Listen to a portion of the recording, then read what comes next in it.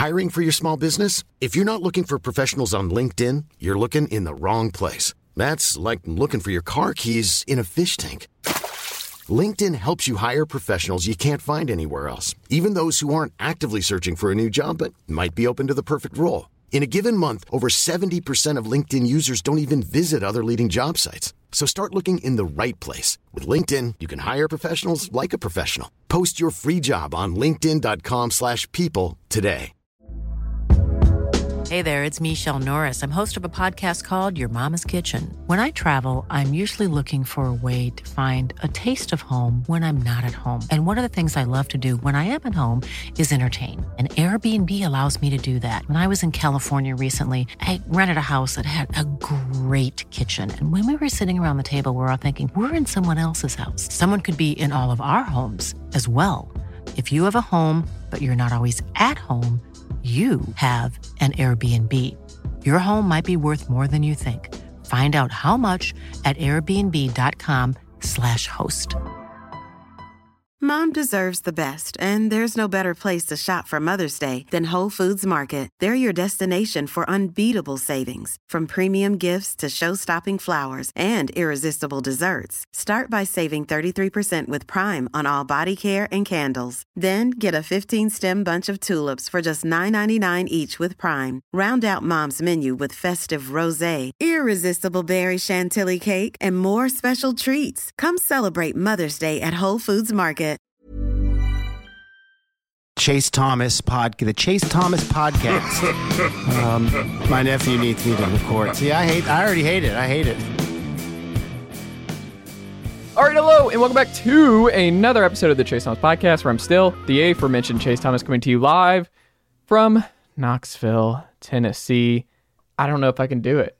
We're not everything school HQ. Is it other things HQ besides football? Like, it doesn't really roll off the tongue. Is it 50 days until basketball season? Is that what we're all thinking here on Rocky Top? Is Tony Vitello the only elite coach we have left here on Rocky Top? Is that the only one we can put our trust in anymore for a deep postseason run and being able to build off recruiting class after recruiting class? Is it just Tony V's world and we're all living in it? We're not going to go into all of that, but we're going to go into what happened last night in the Swamp as the Tennessee Volunteers fell once again on the road, 29-16 in the Swamp to continue on their 10-game losing streak down in Gainesville with their best shot they've had in those last 10 appearances, which is pretty scary if you're a Tennessee fan about when the next time Tennessee will be in a better position to grab a win and get that monkey off their back on the road. But to talk all about what happened in Florida last night, the man himself who has gotten, I don't even want to guess how much sleep Rocky Top Insider's Ryan Shumpert has at this very moment. Ryan, good evening, sir. How are you? I'm doing well. Very, very little sleep would be the answer to that question, but those are the breaks of games 8-9 hours away. So excited the big Titans got the win. Got my Oilers sweatshirt on, big win. And certainly a jolt of electricity I needed on this Sunday afternoon after a long Saturday. Falcons did the same for me. I don't even know what I would be at this podcast if the Falcons did not take care of business late with the worst quarterback in the NFC. So shout out to the Falcons for making do with an absolute nothing burger at quarterback. But hey, you made it happen. Also here, always college football's Jack Foster. Jack, good evening, sir. How are you? I'm doing great. When's the last time the Falcons were 2-0? You know? I don't know off the top of my head, but it's been a while. Here's how you know. It's been a while. Falcons have never hosted a playoff game in their new stadium that was debuted, what feels like 6 years ago, maybe? 7? 2017, yeah. So wasn't it the year after they went to the Super Bowl? Yes. Yeah. No, it was the year up. Oh, okay. So yeah, because I'm pretty certain we played. So wouldn't they have hosted a playoff game then? No, yeah. I guess it was the year after then. Yeah, you're right. I guess it was.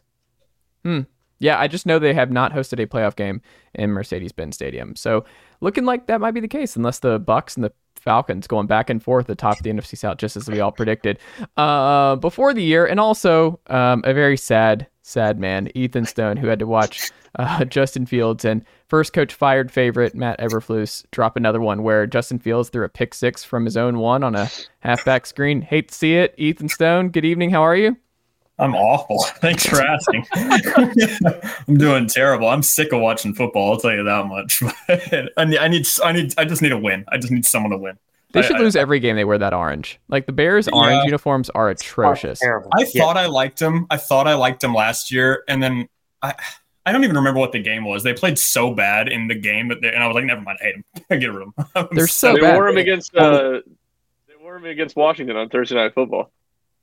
Yes, because the Bears should have won that game and they didn't. That's why I was so upset.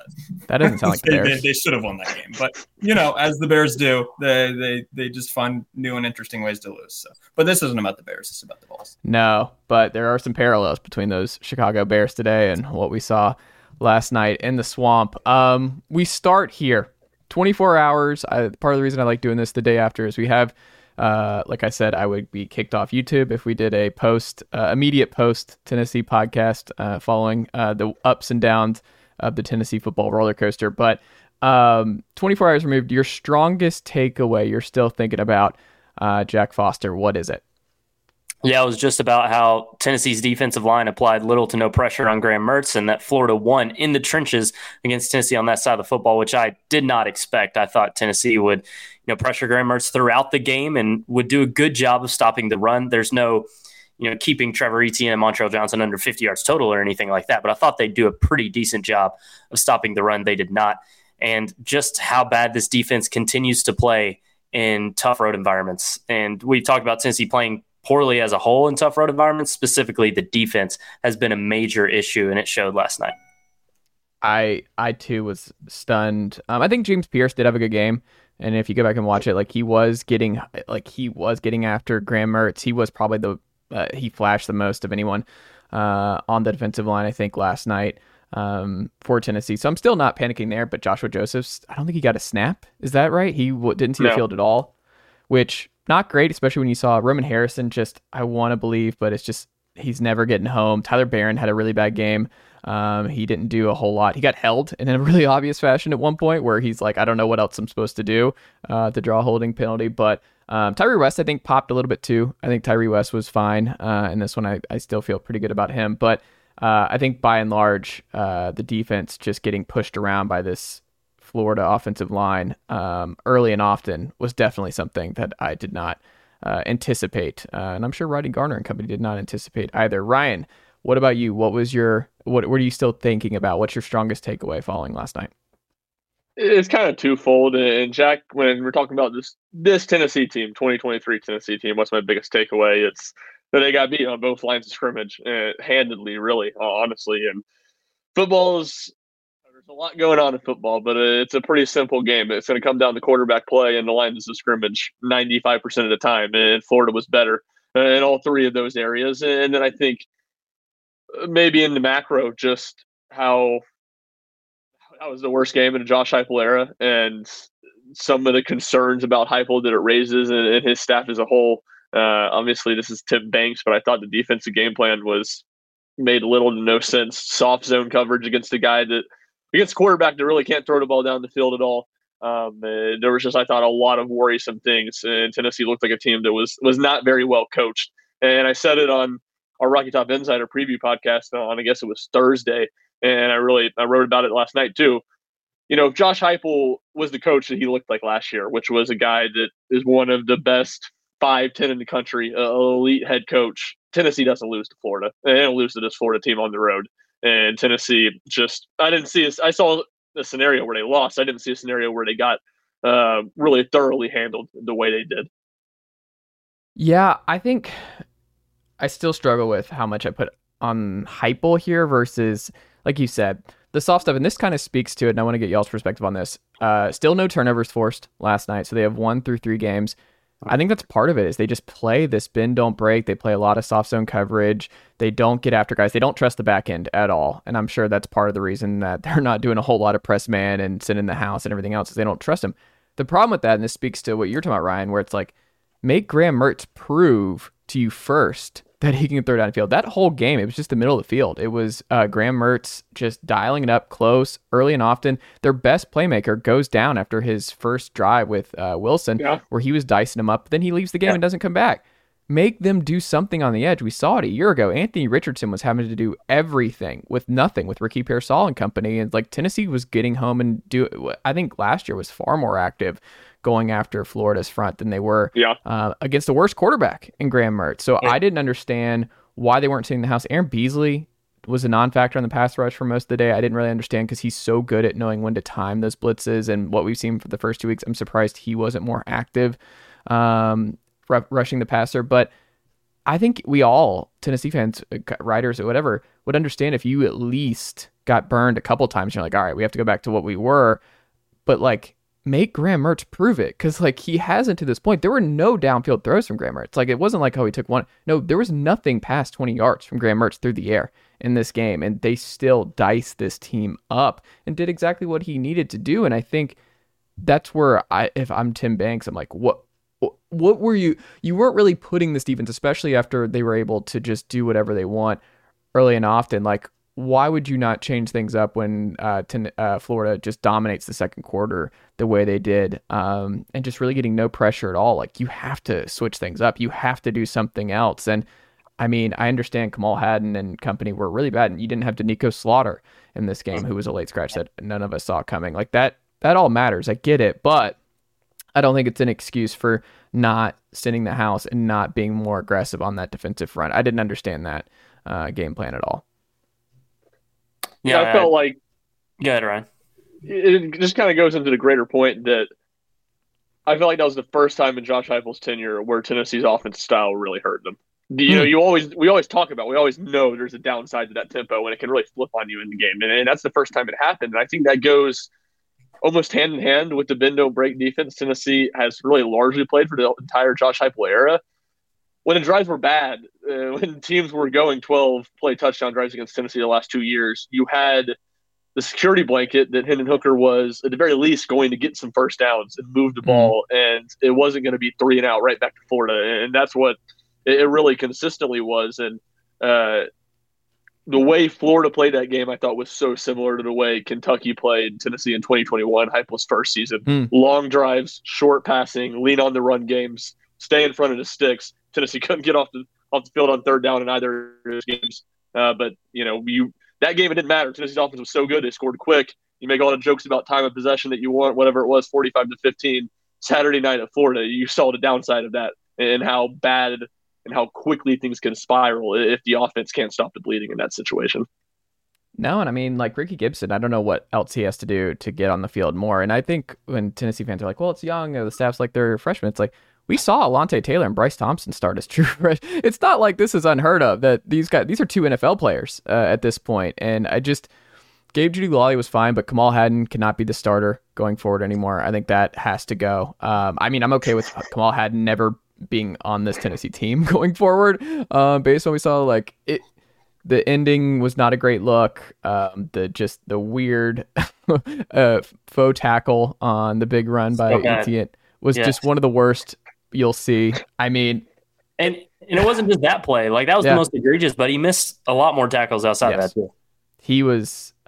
It was bad. An unwillingness to tackle it is just truly. And it only works is if you're a great coverage guy, right? Like you live with it. If Kamal Hadden is an elite coverage guy, that they don't throw your way, they don't target you, but that's not how it is. So it's like you're getting targeted a bunch, and then on the run, like you're taking these terrible angles, and you're just a truly awful tackler.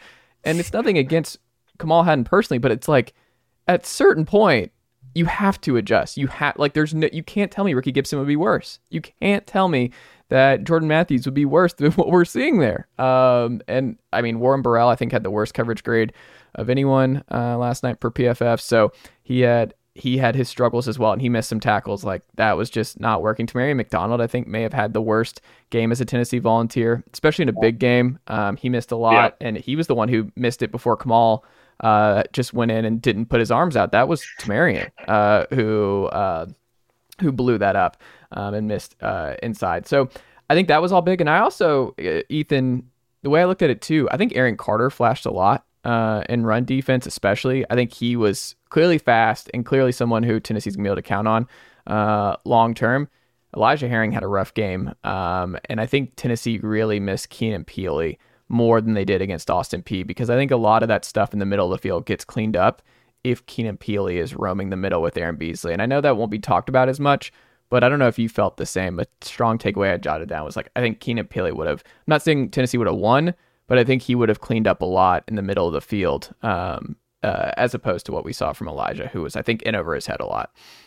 Yeah, you can tell that the coaching staff was kind of banking on Peely being a major guy and losing him after week one. I mean, I remember for an SDS article, I don't even remember what it was on, but just saying that, like, I mean, if you're expecting Peely to be that dude the entire season, then all of a sudden he's gone, and now you're forcing, Elijah Herring, who has promise, Arian Carter, who has promise, but they're not proven guys yet. They're not what Peely was against Virginia, and it's, I would agree with you there. I don't think him not playing was the biggest problem. I think everything you guys just outlined was probably the biggest problem.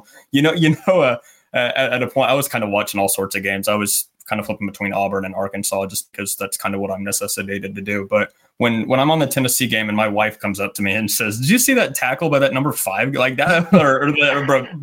It's like, what was that? He just ran into him. He just ran into him and he kept running. And it's like, okay, that's probably not going to work. When my wife is noticing that kind of stuff, it's probably time for Haddon to get the boot. That would be my biggest takeaway from the defensive side. And we'll end the takeaway here. I mean, my strongest takeaway, too, that I'm still thinking about is I don't think Heupel, based on the recruiting on the offensive line to this point, and I think what we saw, and we can get into Mincy, and which I think was a terrible look by the staff, to have him play special teams and not play any right tackle in this one, especially with Crawford, who was clearly the worst tackle in this game, worst offensive lineman. And it wasn't even particularly close in this one. Karich was terrible in the run game, and I just imagine Jalen Wright just like, "Are you sure you want me to go off Karich? Or are you sure, Coach? Can we go to the right? Can I go off Sprags? Can we please not go that direction?" But I just look at it and I'm like, look, the Joe interception was terrible where he gets hit, but Florida sent 3 on that play that ended up being a pick, the duck from Joe Milton. I look at it where, if you're not going to invest heavily in the recruiting process, in the offensive line, in the trenches, I don't think you can have a pocket passer in this Heupel offense. I think they have to be able to be mobile, because there was stuff where Hendon would have found lanes, because Milton could have ran. There was stuff, if you go back and rewatch it, like Milton could have done stuff if he was a more mobile quarterback and more comfortable running with the football. But because this offensive line is so much worse than a year ago, the issues with this Heupel offense and the stop-start situations are amplified, because that's just not Joe. And Joe, I think, is a lot better than what he was 2 years ago.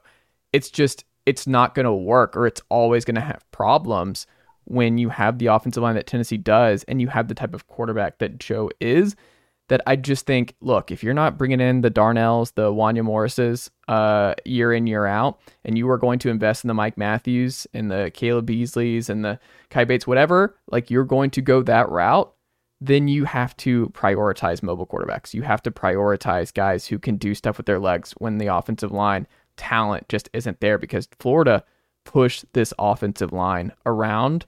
I think we're going to see that the majority of this year, because I don't know where the bodies are coming from. Like South Carolina should push this offensive line around. You're looking at, because I mean, they had their way against Georgia a little bit. You get worried about Mizzou, who looked really good last week. And how is that going to look against this Tennessee offensive line? So I think for me, I can't escape the fact that I think Milton is kind of doomed because of his style mixed with the current state of the Tennessee offensive line. So I think you just kind of need to adjust. You can't do this. So when people are afraid of Nico, I'm like, Nico can move. I don't think Nico's going to be sitting in the pocket the same way that Joe does. And I'm not as worried about Nico getting hurt that other people seem to have about his size and what have you. I'm not saying I'm calling for Nico, but what I'm saying is, like, Nico in the future, Nico next year behind a weak Tennessee offensive line, I think he's going to be able to move around. I think he's going to be able to do stuff on the run that Joe is just not an off-platform freelancer that you just have to be in this offense, and it's just not coming.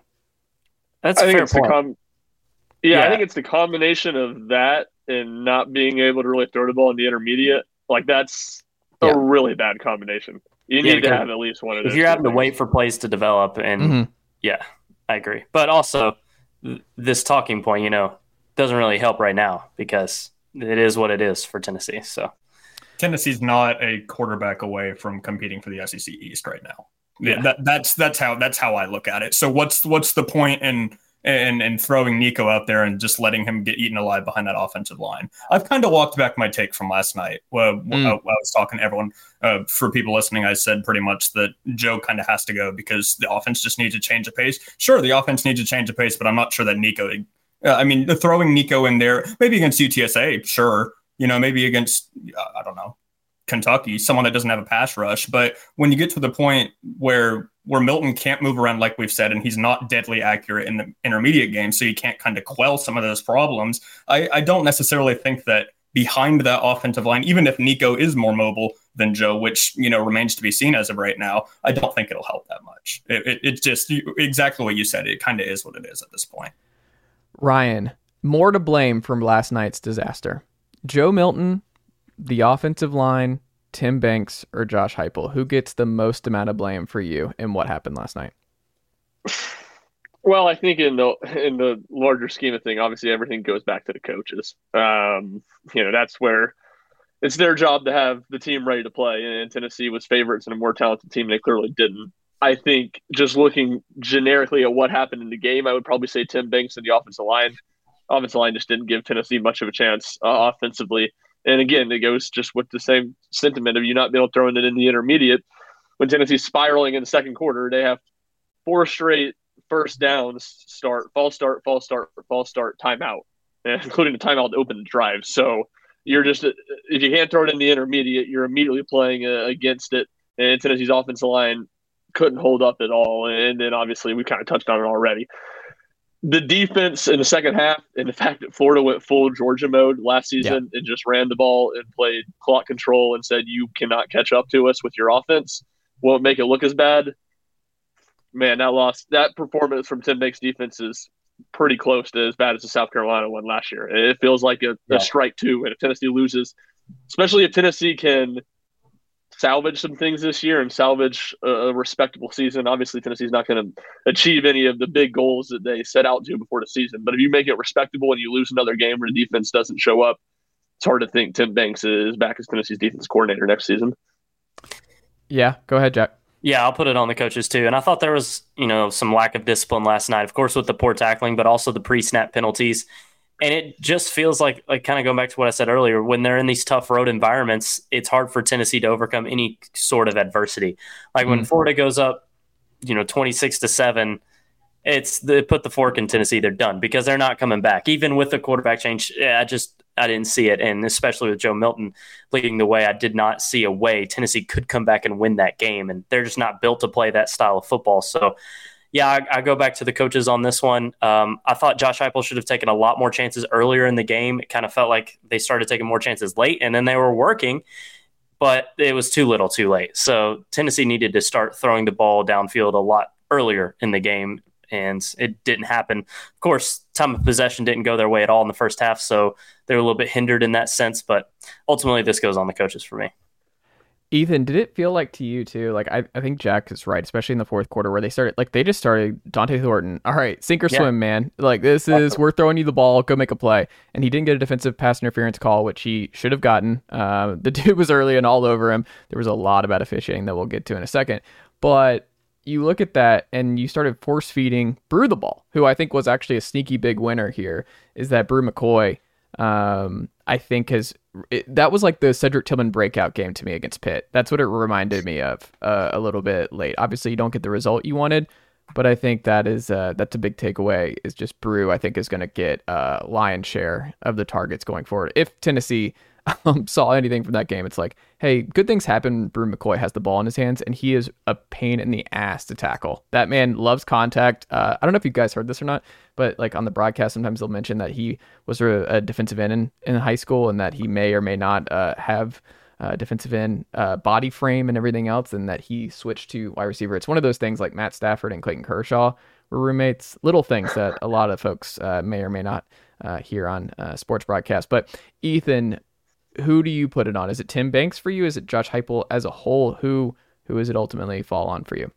I'm not going to put it on either Heupel or Banks specifically, but it's like what Ryan and Jack said. It's on the coaching staff, because I mean, we've been kind of focusing on the defense not showing up to play, and yes, I agree. I mean, it's very reminiscent of what South Carolina was last year. But to Jack's point, the offense, I mean, there wasn't much variability, for lack of a better term. I mean, where Dylan Sampson didn't really play at all, and I'm not saying that would have solved anything, but why don't we get some like pitches going? Why don't we at a certain point, Florida and all these other teams that have watched the tape, like they see the screens, they see the stuff that isn't working, and that Tennessee is still trying to kind of I mean, how many times did we see Jalen Wright and Jabari Small just a handoff off the middle?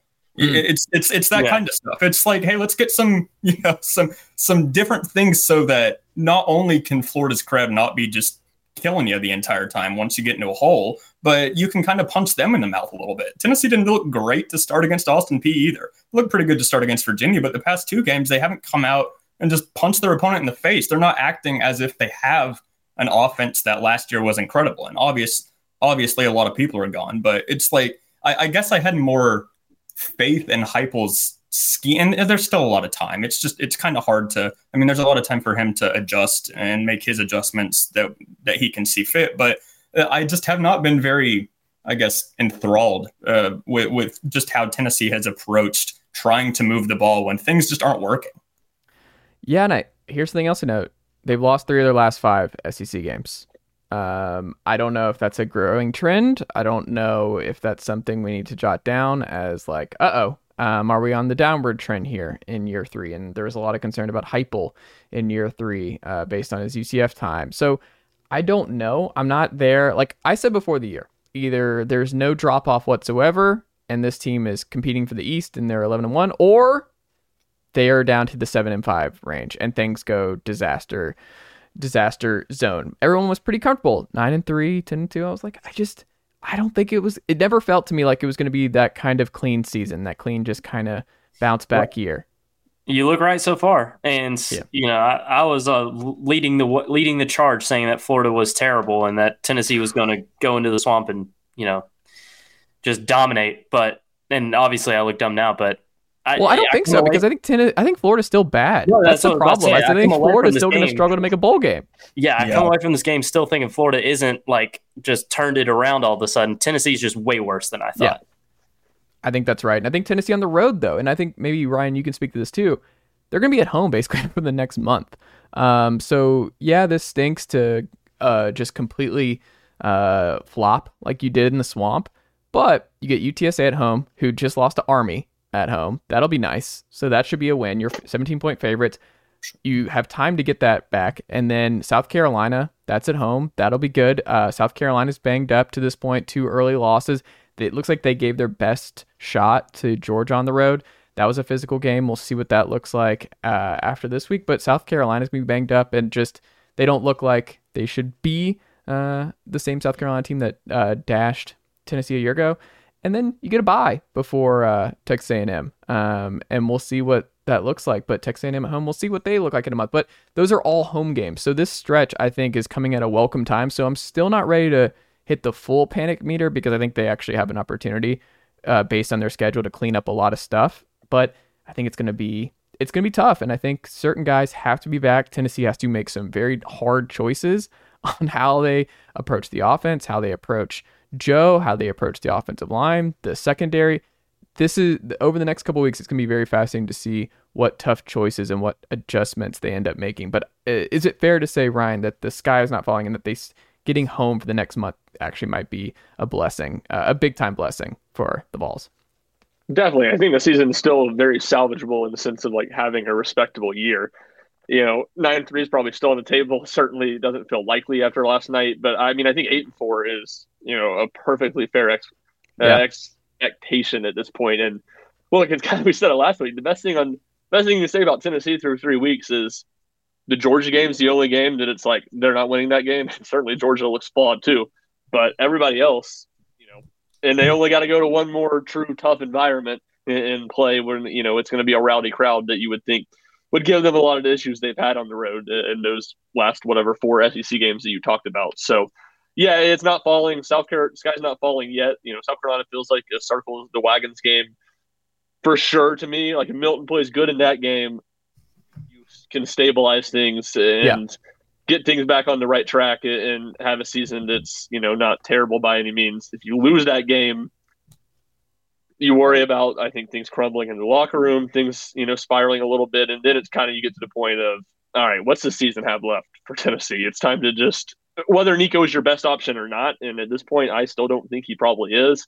Whether he's your best option or not, it's like, let's just get him some practice, get him some playing time for next year. And I do think that's one point I would make on the quarterback situation. And Tennessee does make a change. Tennessee's got two quarterbacks, two scholarship quarterbacks. Be real easy for 6-year senior Joe Milton to check out if he gets benched. And Nico, I know, Chase, you said you're not as worried as some are about him getting injured, but he gets injured, all of a sudden got a really, really dicey quarterback situation where things can spiral past just you having a really bad season and spiral to you having a disastrous season where you lose games to teams that are significantly worse than you because your quarterback situation is so poor. Yeah, I think that's fair. I mean, I don't know. Does Joe strike you as like if he did get benched that he would do the Marcus Mariota from a year ago with the Falcons? I don't know.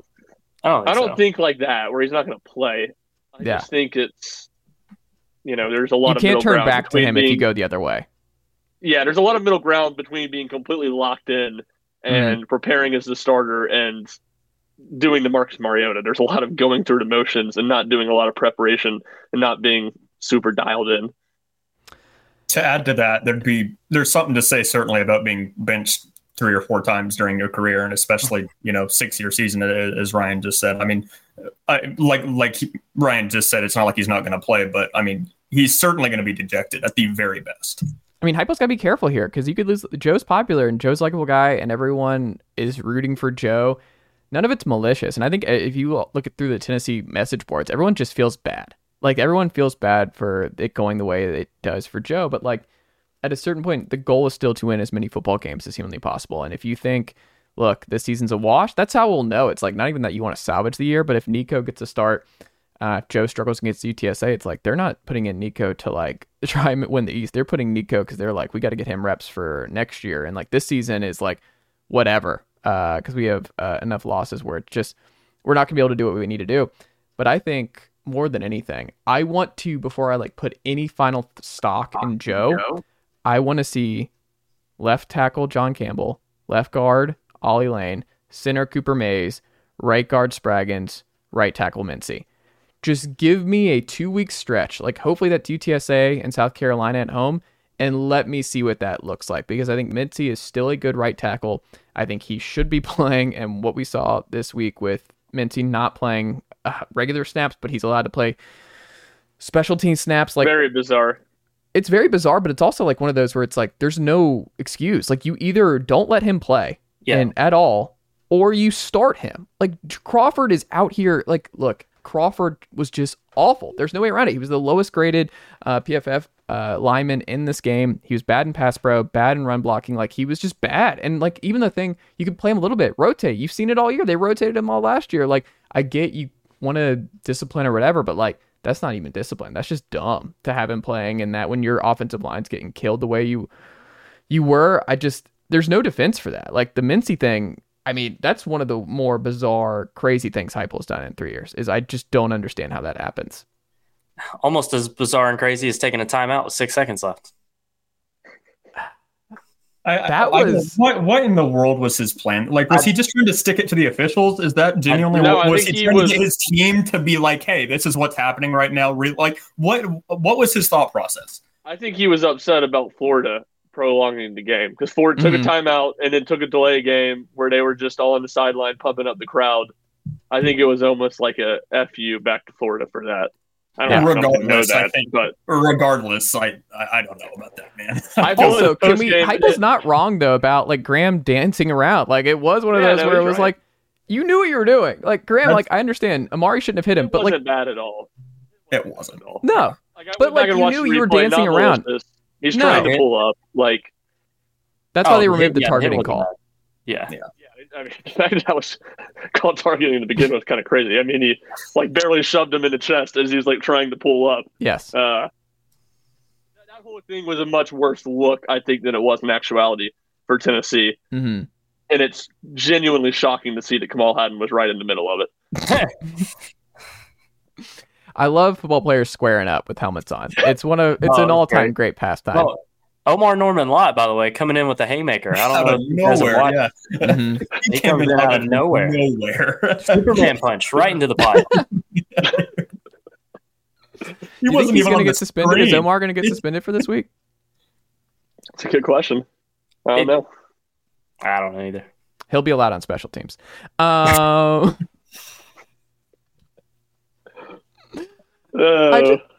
was the worst? Because this was actually like, I'm not the whole, like, let me be clear. Two things can be true. One, officiating is not the reason Tennessee lost. Two, this was one of the most poorly officiated Tennessee games I have seen in a really, really long time, where Heupel should have actually lost his mind at the ref substitution issue. Like, that was one of those where, like, the get back coach, take the penalty, do whatever you got to do, because, like, the play's over. They shouldn't have snapped the ball. Like, I don't know what you were doing with that play call even after. Like, just give up, kick the field goal. Like, they screwed you. That was insane to still run a play and then run that fourth and short, which, again, guess what? Another problem for Tennessee in Heupel era. Fourth and short and third and short and the short yardage stuff. It wasn't a problem last year. They were amazing at it last year. Well, no, that's what I'm saying. It was such a problem the first year that it's back. They thought we thought they were past this, and they are very much not past this. No. But what was the worst officiating blunder of the night for you, Jack? Yeah, it's the legal substitution thing. That it's just talk about blunder. It took me a while to actually understand what had happened, and then once I understood what happened, yeah, that was the worst one. I just don't know how you kick the ball and then. Yeah, there's just so much that was wrong with that. So, I mean, to me, that takes the cake. I don't even know if it's close. It really puts Tennessee in a bad spot, because not only Heupel wants to go fast, obviously, to get to, because they're tired. You know, that's obviously number one what he's trying to do. But once he kicked the ball, sure, the obvious idea in the moment is to take a field goal, but you can't waste a timeout at that point. Tennessee's wanting to, they're trying to crawl back into this thing. So what do you do? Like, Heupel was just kind of like, and then we saw what happened. And would that have happened either way without the kicking the ball? Probably not. So it's like, I agree with what Chase said when he first introduced this topic. What Heupel should have got, like, full freak out when that happened. I don't know why they snapped it. I would have. I mean, I would have taken the penalty, so you can't snap it. Like, Heupel should have been that is something I've never seen. Could he not have requested like a review or something? 25 second. Let's run the play clock again. Like, I don't get why Tennessee couldn't have done that if they. I don't know the rules. To me, what was so strange about it, and maybe I'm wrong about this. I haven't gone back and watched it. Like, the ball got kicked. But it didn't. He didn't go grab the ball and respot it right after he got kicked. He had moved back, and then someone else came in. It was all very the ball got moved back, but the ref in the back was like, "Hey, wait, we have to stop the play because the ball was moved." And at that point, Heupel, the entire team is just like, "Okay, what the hell's happening? Like, what's going on here?" But also, Tennessee didn't sub, which was the other problem with this. Like, Tennessee didn't sub, like Florida sub, so it was one of those that shouldn't have been allowed to happen. So. There was just a hodgepodge, and then the pass interference stuff, where Dante Thornton obviously had an egregious one. There was a lot of stuff where Tennessee took some shots, and they were not getting them. They were not getting anything deep, but it was also, they should have been taking those shots, and that was something that kind of annoyed me, is like Tennessee was getting open, and Tennessee was actually succeeding in the fourth quarter taking deep shots. And maybe that speaks, Ethan, where the thing about Joe and Nico, it's not even just that, like, which way do you go? I think through 3 weeks, it just the side to side stuff, some of the play calling by Heupel, you're just like, oh, so we're just doing a. what was the drive where I think he did it to, there was a penalty or something, and then Jalen Wright, it was like 3rd and 9, and they just call basically a flare to Jalen Wright on the side where he gets a yard, and you're like, oh, why? What was the point of all of that? You're just kind of giving up in a way where. If you have Joe Milton and you're at this point, especially on the road, you live and die with the deep stuff. Live and die with the deep shots and taking these chances, because I don't understand the point of playing it safe with Joe through 3 weeks. Like, he's got the bazooka arm. You've seen the best version of that. You've seen the worst, but like, this isn't working. The side-to-side stuff isn't working. You might as well take the training wheels off. And if Joe flames out playing the style that Hendon did last year and flames out throwing it deep and gets killed in pass pro, whatever. But at least you're going down with the offense that was the best offense in the country a year ago and not what we're seeing to this point. Because I don't think it serves anybody any favors changing your style and kind of putting the training wheels on, especially on the road in Florida. Because that's what it felt like to me. I don't know if it felt like that for y'all, that the training wheels are still very much on. Yeah. There was clearly he didn't trust very little trust that Heupel had in Milton in that game. I mean, as a Tennessee Titans fan, no one knows third and long concessions more than I do. It's like 3rd and 7. The Titans might as well just trot the punt unit out there. And there were 3 instances in that game where it was 3rd and long in Tennessee. One of them was the screen pass to Jalen Wright you mentioned. One of them, they ran Jabari Small right up the middle. Yeah. And another, they threw a screen pass to Squirrel White. And Squirrel White actually made an exceptional play, run after catch, and Tennessee got the first down. But 3 different third downs. And I think the run play was maybe like 15 plus. So that's a little bit different. But 2 of those, like you said, are 3rd and 10. And Tennessee is essentially just conceding the drive in a game where its defense was not getting stops. And it wasn't like you're playing field position with a lot of trust in your defense. Ethan, which PFF grade matched the most of what you saw on Saturday night for Tennessee? Brew McCoy's honestly should have been a little higher. Now, like I said, this is a kind of difficult question for me to ask because I was not on the game the entire time. I was like, I had it on this main TV, but I was kind of watching others too. So it's kind of harder to go the individual route. I think Aaron Beasley had a perfectly fine game. I think like a 71 is where he was at. I think that's fair. I think Brew's number was pretty fair. I didn't see much of Dante Thornton. I saw that he was the highest graded wide receiver. And the bits that I did see from Dante Thornton, I thought that was fair. It's kind of hard because I just wasn't paying attention to drops, to bad routes, to stuff like that. So it's a little difficult for me to kind of decipher that from there. But I do think Brew McCoy, I was kind of thinking to myself after the game, I was like, wow, what can I take from that performance that wasn't awful? And I landed on 2 of them, and only one of them was really serious. And it was Brew McCoy and then Jackson Ross. I mean, the dude had 2 punts inside the 20. At least he didn't boot it off his leg for 11 yards, That's it. I mean, it's sad to say that, but those Hold on, 2. Charlie Campbell, also money. That was a preseason. Money. That was with just... He finally has a kick that we can talk about. So you're right, with apologies to Charlie Campbell. Absolutely. He did special teams. Tennessee legend Charlie Campbell. Bat 1,000. Saw Serena's spokesperson. I don't know if y'all have seen that. I saw the first ad of the day. There you go. Wow. Everything coming up. You're welcome, Charlie. Welcome. I think Brew McCoy would be my answer there. He played fine. Otherwise, just a dreadful performance. Jack, what about you? Who matched the most, positive or negatively, their PFF grade? Like Kamal Haddon getting the worst PFF grade as far as tackling category. I know he didn't have the worst overall on the defense. I think Wesley Walker and Tamarian were lower, but and Walker had a 26.3 tackling grade. But I think PFF probably should have reflected it even more of how bad a night Haddon had, but it did a fine job of it too. So, I mean, it's one of the worst individual defensive performance I remember seeing in my 2.5 years of watching Tennessee very closely. I'll put it that way. Ryan, what about you? The big 3 on the offensive line: Ollie Lane, Andrej Karic, and Jeremiah Crawford. The interior of the offensive line seemed to be getting carved in frequently. Jeremiah Crawford had a dreadful night, and all the PFF grades for those 3 guys all checked out. They were all 3 Tennessee's lowest rated guys at least played. I think 18 snaps was 25% this week. 16 snaps. Those 3 were Tennessee's lowest graded offense players, and that checked out watching Tennessee play offense last night. But I do think Ollie played the best of those 3. And I think he had the bad penalties and he had that one bad drive. But outside of that, I think he settled in. I think he was also better than Dane Davis. I think Dane Davis was sneaky awful at center this week. I don't think he was good at all. So I think Ollie settled in. He, like I said, I'm more get Ollie at left guard because Garrett is not the answer at left guard.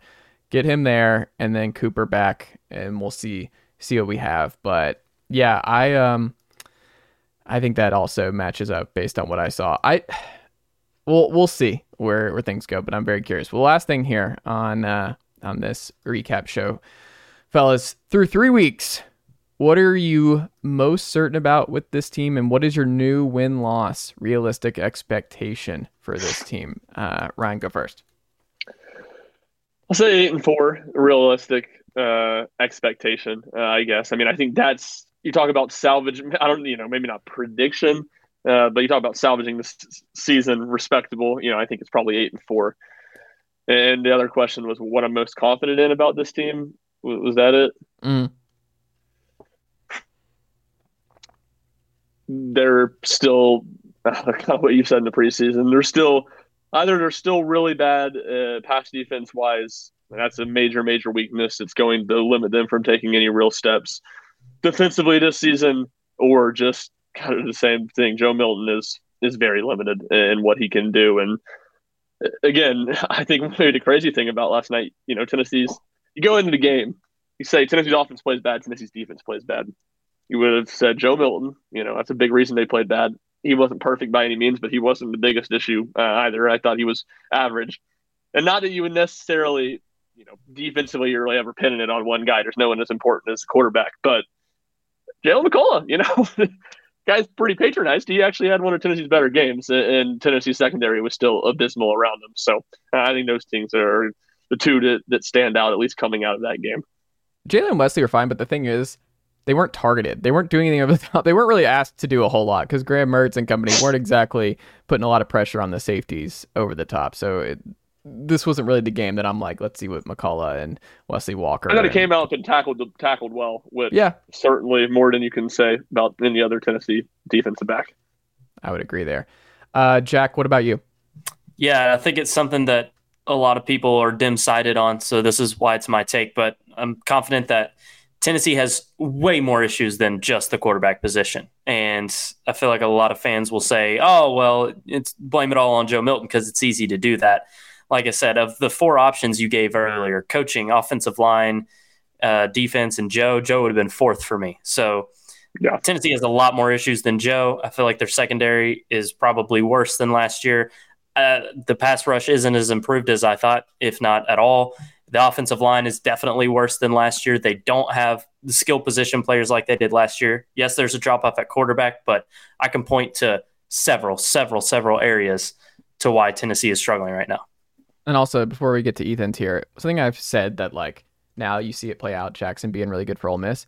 The marriage that never happened that I wanted to happen, I think I talked about in this program, was Spencer Sanders and this Tennessee offense and his mobility and him choosing Ole Miss. I understand the optics. I understand that Tennessee probably did their due diligence on bringing in another veteran guy, and they just saw the writing on the wall with how Milton finished and that they weren't really going to get a real shot. But Spencer Sanders in this offense, just the 1 year gap, I would have felt so much better. And this was that was my target all offseason where everyone was like, no, it's Joe's team. I'm like, I don't know. I feel a lot better if you put in Spencer Sanders in this offense and what he was able to do in Oklahoma State. And now he's just not going to play because Jackson Dart's really good for Ole Miss. And he kind of chose wrong for his last year of college eligibility. And I just feel like that's a marriage that it's going to be a big what if for me, is what Spencer Sanders would have looked like in a 1 year window with this group. Because I think he actually would have thrived and covered up some stuff. Doesn't fix everything, but Spencer Sanders I would have really liked to see in this offense for a year. Ethan, what about you? My prediction is also 8-4. I think 9-3 is possible, but after watching that game against Florida, I'm not going to go out and say confidently that Tennessee's going to win 9 games this season. I'm hesitant to even say they'll win 8 unless major changes are coming, but that's definitely something that Tennessee can look for. As far as what I'm pretty confident in, unfortunately, I'm pretty confident that this whole turnover thing that Tennessee has just not been able to do, not been able to force any turnovers, I think that's here to stay. I don't think that's going to change because, you got to have at least one of the two following things I'm about to say. You have to have either a good pass rush, to be getting, someone like Graham Mertz, who's behind a not good offensive line that Tennessee made look pretty good on Saturday. You gotta have a good pass rush so you can start messing with these college quarterbacks. And to make up for that, if you don't have a good pass rush, you got to have a pretty decent secondary. And right now, Tennessee doesn't have either of those.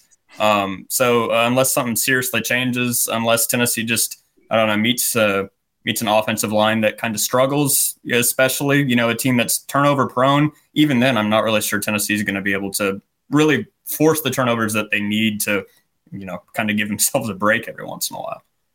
I think no matter what, with the way this season is unfolding, and we can end here, I think there are going to be major staff changes after this year. Because I think the wins, you're looking worst case scenario 7-5 still, But I think 7-5 is enough that you have massive staff changes. 8-4, you probably have to do 1, maybe 2. But I think what we're seeing is there's no way. Like Heupel did a heat check with the internal promotions and moving around stuff here. But the way this season's going and with the game still left in the schedule, my gut tells me you're going to have, like, I would be floored if Willie's back. I mean, this is the last year of his contract. You already brought in like the maybe internal option with, is it Charles Robinson? The Saints guy? Yeah, I think so. Uh-huh. Yeah. I wonder if that's the internal guy already sitting and waiting. And then you have Tim Banks. We'll see what happens there. But also, I mean, I don't know if you're going to be able to run it back if this offense is clunky all year long. Joey Halsey, obviously very important, so it's not like he's going anywhere. But I think maybe it's Jerry Mack. Maybe it's Kelsey Pope. I don't think is going anywhere. Alec Galen would be really hard to do that after 1 year. But I don't know. I think my gut tells me Heupel is going to be forced to make significant changes to his staff and maybe go outside the Heupel immediate family tree to get this thing wrong, because he's now top 10 highest paid coach in the sport. He got a big raise this offseason. The expectations and the bar is higher, and I don't think 7-5 will sit well with a lot of folks year 3 after building off what happened in year 2 is my gut. I'm not saying he's on the hot seat himself, but I think I would be pretty surprised if there aren't massive changes, especially on defense after this year, because the talent's not there. And I just think they're gonna continue to struggle. I don't think there's a lot of answers right now that they can throw out and fix a lot of this stuff to this point. And like you said, Ethan, I don't think the turnovers are coming. And if they're not coming and the defense is just kind of pretty soft, I think by and large, then you're just going to have more problems throughout the course of the year. I wish I was more optimistic about the defense, but I'm pretty down. And I think this was something I did not want to be right about before the year that I said in the podcast. The secondary is worse than what it was a year ago. I don't know how that's possible, but it's somehow worse. Yeah, one of my final thoughts, and this is going back to your Spencer Sanders take. Tennessee, obviously made gamble. They didn't go after anybody in the transfer portal. They rode with Joe Milton. Like you said, I'm sure Tennessee did their due diligence. None of us have sat here and said Joe Milton was the issue last night. Joe Milton didn't play a terrible game. Florida went out and got probably the most unimpressive quarterback in the transfer portal, and Graham Mertz outplayed Joe Milton. That you talk about things that have stuck with me a little bit today. That's just a general thought from that game. It's kind of wild to think about. Jack Foster, what can the good folks check out from you and the team over at Always College Football this week? Yeah, we got our instant reaction up this morning. That was taped after the Colorado State game late last night. Me and McElroy holding down the fort for that one, so that was a lot of fun. But yeah, just 3 episodes like always this week, and what a wild week 3 when the slate looked terrible. Yeah. Just the top team struggling. Of course, some upsets happening. It was a great week, and it was capped off with probably the best game of the entire week with Dion and the boys getting it done in double OT. So just all that stuff and all the good stuff over at RTI as well. And we should also say the one thing we should emphasize. So much of the SEC sucks. Like Arkansas just lost at home to BYU. If you're a Tennessee fan feeling pretty down, that's the one area where I would say, hey, yeah, a lot of SEC fans right now are feeling pretty down about where they're at. I didn't get my record prediction, but it's still 9-3. Just putting that out there. But just because the home games and script sets up well. So okay. 9-3 is still a huge win. And the that SEC means a lot got cleaned up. Yeah. Like, that's the big thing. The SEC is just awful. So yeah. But if you finish 9-3, then a lot got cleaned up, and this team's pretty good by the end of the year. I don't know. I just don't think Tennessee can play on the road. So I think Mizzou's a loss right now. If I have to pick, I can't believe I'm saying this. I honestly, I'm not willing to say that I think they're a loss, but I think Mizzou is a lot scarier than I thought they were going to be at the start of the season, for sure. I mean, their defense is legitimately pretty good. Yeah. And I don't know if it's just a fluke how Brady Cook played against Kansas State, but he looked pretty okay as well. I mean, when you can sit on the ball. You pair that with, he can move around. He's the type of quarterback that will give this kind of Tennessee defense hell. Like, he's a bad matchup for what Tennessee is bad at. That's all they need Brady Cook to be is decent, because Luther Burden is so much fun. He is so he's one of the best. And over the middle, like Luther's going to carve this Tennessee defense over the middle. I can already see the script. Oh my God! And say what you want about Eli. Yes. Say what you want about Eli Drinkwitz, but he knows how to use Luther Burden at the very least. So I think that could be scary. I think they're beating Kentucky. Like, I'll never be under Tennessee's losing Kentucky watch. Like, that's just never going to happen for me. But I do think Mizzou right now. And if that's a loss, you're looking at 7-5, I think, this year. Ethan, what about you and the good folks over at Saturday Down South this week? Yeah, so we also coverage across all 4 sites, especially Colorado doing really well on Saturday Down South right now. Trying to up our coverage with that. Bowl projections going out tonight. Still doing that early in the season. We got power rankings, all sorts of stuff from our staff. And then obviously going into week 4, we'll have full coverage, previews, injury updates, all that fun stuff over there. There you go. Ryan Shumpert, what about you over at RockyTopInsider.com? Tons of content over on the debacle that was Tennessee's performance in Florida. Bunch of different angles we talked about, podcasts from that, YouTube video from that. Write up on Gerald Mincey's arrest earlier this week that explains why he did not play on offense, but did play. Very strange, as we discussed earlier. And then we'll have plenty of stuff next day or two wrapping up Florida and starting to look ahead towards UTSA as the Vols look to rebound against, thankfully for the Tennessee, Roadrunners team that doesn't look nearly as dangerous as they did before the season. UConn too. Both UConn and UTSA looking bad out of the gate. Who could have guessed that about UConn?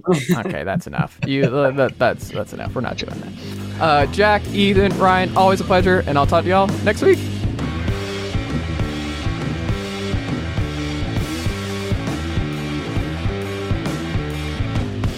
Nicely done, nephew. Chase Thomas Podcast. Hell yeah. Even on a budget, quality is non-negotiable. That's why Quince is the place to score high-end essentials at 50 to 80% less than similar brands. Get your hands on buttery soft cashmere sweaters from just $60, Italian leather jackets, and so much more. And the best part about Quince, they exclusively partner with factories committed to safe, ethical, and responsible manufacturing. Elevate your style without the elevated price tag with Quince. Go to quince.com/upgrade for free shipping and 365-day returns. Mom deserves the best, and there's no better place to shop for Mother's Day than Whole Foods Market. They're your destination for unbeatable savings, from premium gifts to show-stopping flowers and irresistible desserts. Start by saving 33% with Prime on all body care and candles. Then get a 15-stem bunch of tulips for just $9.99 each with Prime. Round out Mom's menu with festive rosé, irresistible berry chantilly cake, and more special treats. Come celebrate Mother's Day at Whole Foods Market.